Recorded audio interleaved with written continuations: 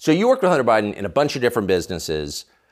What were the specific skills that he brought to clients? Well, at the end of the day, he had a career in Washington, Yeah. Graduated Yale Law School, and had a very big network in D.C. and brought that know-how and understanding of D.C. and ultimately the Biden brand. The know-how. So as far as I could tell, he wasn't doing legal work. Correct. He wasn't in the counsel's office at Burisma, right? No. So the network and the Biden brand sounds like the kind of key component of Absolutely, what he was bringing. Yep. Do you think that he would have been in those businesses, not having a business background, without his father being in a government position? It's hard to speculate in those regards. I mean, Yeah. I think when we initially met and he talked about his advisory business, his business that needed to transition from lobbying to advisory and the interest in private equity, it seemed like a new and interesting network for us to expand our business. Whether he could have, been in that position, it's hard for me to speculate. Right. But obviously, the brand of Biden, adds a lot of power when your dad's the vice president. For sure. And there was a time, maybe 10 years ago, when private equity, maybe like AI now, was just one of those terms people were throwing out, I'm in private equity. Right. But the mechanics, having done it, coming from a business background yourself, are kind of complex. Are Absolutely. they not? Absolutely. Yeah. No, it's a complex business. Takes years of training. But again, the initial idea around the business that they were going to provide, the government insight and an additional network to raise capital and then, deal with regulatory issues that you might have at the corporate level. Right. Regulatory issues. Exactly. Okay. So that would be more his area. Right. That would be his space. Right.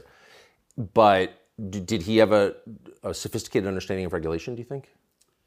I think that he led a team that had a sophisticated. Okay, because I lived in Washington a long time, around a lot of regulation. Also, a very complex area. Absolutely. I think you got to be an expert in knowing the guy, and he was the guy that was the expert in knowing the guy. He was an expert in knowing the guy. Right. And who was the guy he knew? Well, he knew a lot of people, but obviously there was some familiar, his brother, his father, some of his father's siblings. So he knew a lot of people. And obviously I know you're pointing to, the father being the key relationship. No, I'm just trying to get a sense of, Washington's not a money town. Right. People aren't in business in Washington for the most part, and most people don't have business skills that I've noticed in 30 years of living there.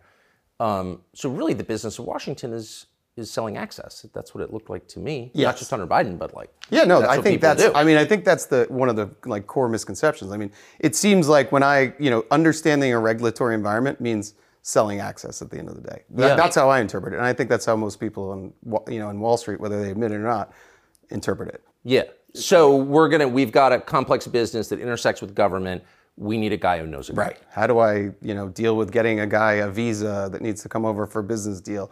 Right. Call our lobbyist that knows the guy in DHS or used to work in DHS or, in Customs and Border Patrol or the people at the embassy and state. They might be able to help. So there are very tactical elements that are regulatory and compliance and governance that you have to go through, and you got to know the guy that worked at the old agency that now has the lobbying firm that can go back to the agency and get things put to the front of the line. So the reason I'm asking this is because it's not to give the Bidens a pass, hardly, but when people say, well, there's some question about whether Hunter was trading on his father's name, if you live in Washington, that's the whole city right there. Right. I think you know the answer to that. At the end of the day, so he had the best advantage to do that because of where he was. And, we thought that when we went into business, this was a great opportunity for us. So I get it. And you're not the only one who did that. Right. There were a lot of Hunter businesses. Biden's not the only son of a famous government official who's done this, right? At all. But I just wonder, when you hear people say, well, it's kind of an open question. Right. About why they hired Hunter Biden. That's pretty disingenuous, no? Right. I think at the end of it, so when you look at there are people that maybe were, sons or relatives or brother-in-laws of other high-ranking officials, but I think what we ran into and with what Hunter ran into was almost like an Icarus issue. So he got it was too close to the sun. It was too good to be true, and the connections were too close and the scrutiny too much. Yes. And it ended up destroying, it left a wake of a lot of destruction in businesses over a number of years. So how many, it's been reported and you have said that there were occasions when Joe Biden would call in with clients present on a speakerphone. Right. How many times do you think that happened? I mean, over a 10-year partnership, I would, the number I'm going with is 20. That's probably the amount that I kind of reckon. Yeah, a lot, you could say. So Joe Biden, who's very much a product of Washington, of course must have known that he was calling in to effectively a business meeting that his son was having. I mean, he must have understood that was kind of what his son was selling. Well, that's hard for me to speculate on that. But I guess my question, just to keep it to the facts, Joe Biden, then the sitting vice president, knew that there were Hunter's business associates in the room. Yeah, I think I could definitively say at particular dinners or meetings, he knew there were business associates, and or if I was there, I was a business associate too.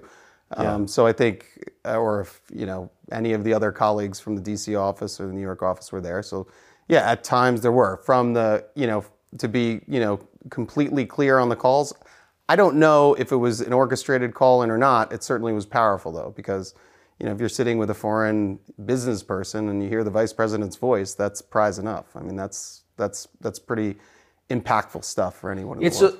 It's been reported, and I know that it is true, that Hunter and his brother were very close to their dad. Absolutely. Which I think is great. Yep. I've got a lot of kids. I'm very close to them, talk to them every day. Yeah. Never called them on speaker during a business meeting. That's weird. You've got a lot of kids. You're close to them. Do you call them on speaker during business meetings? Do I call? I mean, what is that? A grown man calling his dad on a speakerphone during a business meeting? Right. And to be clear, sometimes the call was coming in and the speaker would go on. So it's just the presence. You have to be.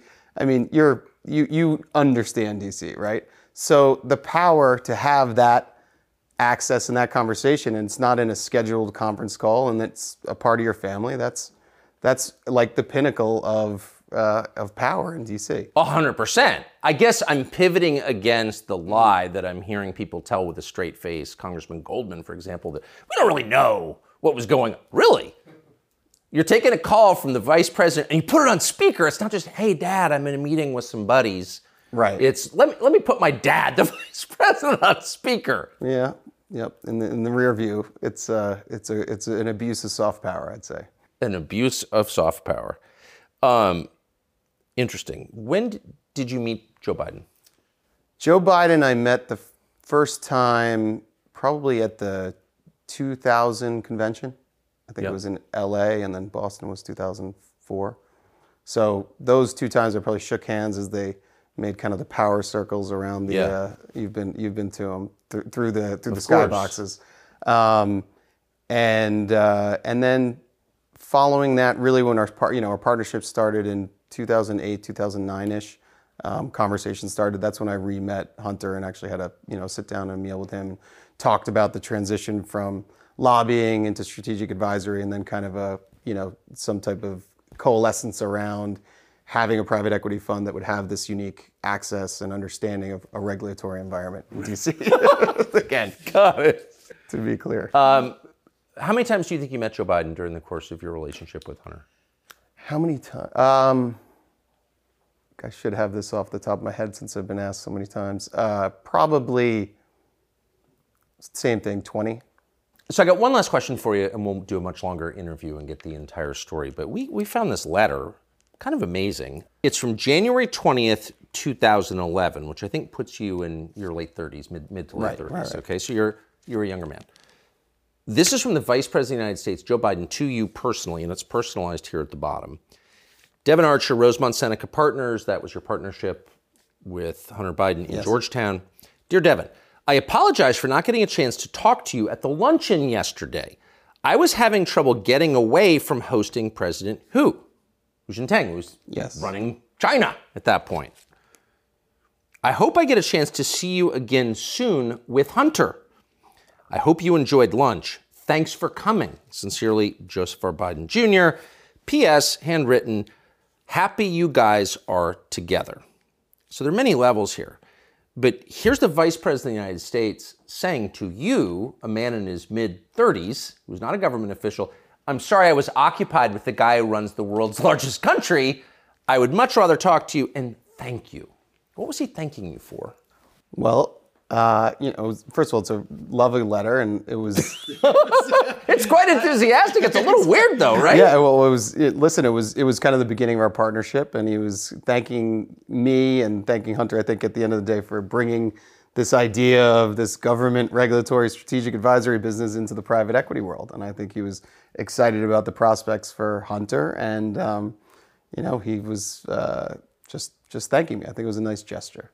It was a nice, for sure. For sure. Very polite. It gets a 10 on the etiquette scale, but he's a vice president of the United States, right, and he's talking about foreign business deals with you and thanking you for that. I think, again, it goes back to my earlier point I think I hit the jackpot in finding the regulatory environment or company that can navigate right to the top.